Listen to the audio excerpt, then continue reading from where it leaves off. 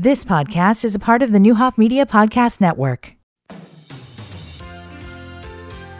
And good morning, everyone. I'm Steve Brandy on WDAN News. You will notice on our website, VermilionCountyFirst.com, that the Vermilion County Democratic Party has called for a 10 a.m. rally on Wednesday morning, February 28th, outside their party headquarters at 15 North Vermilion in Danville.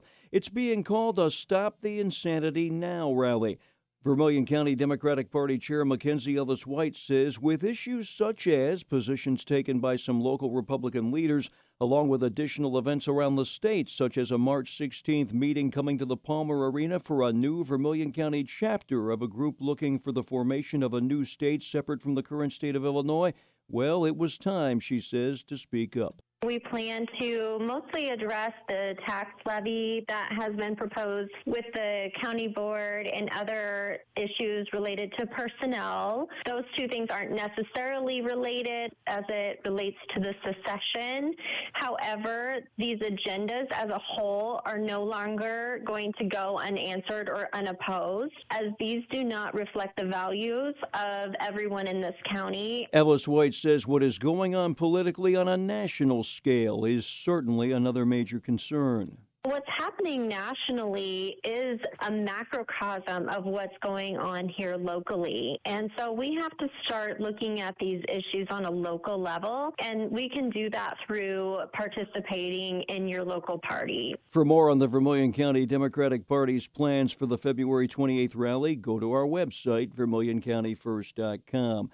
The New Jersey Mike's at 3655A North Vermilion has officially cut the ribbon. Just prior to Tuesday afternoon's ceremony, operator Kevin Dunkelberger stated that on-the-job training for about 22 team members has been going full speed ahead. The last 5 days, brought them in, we did orientation, and then we start training them just on the basics, how to take an order, what Mike's Way is, spend a few days taking some reps, and then Sunday we did a mock lunch rush. And as franchise owner Scott Miller had already mentioned, Dunkelberger reminded us about the first 5 days benefiting the Children's Dyslexia Center of East Central Illinois.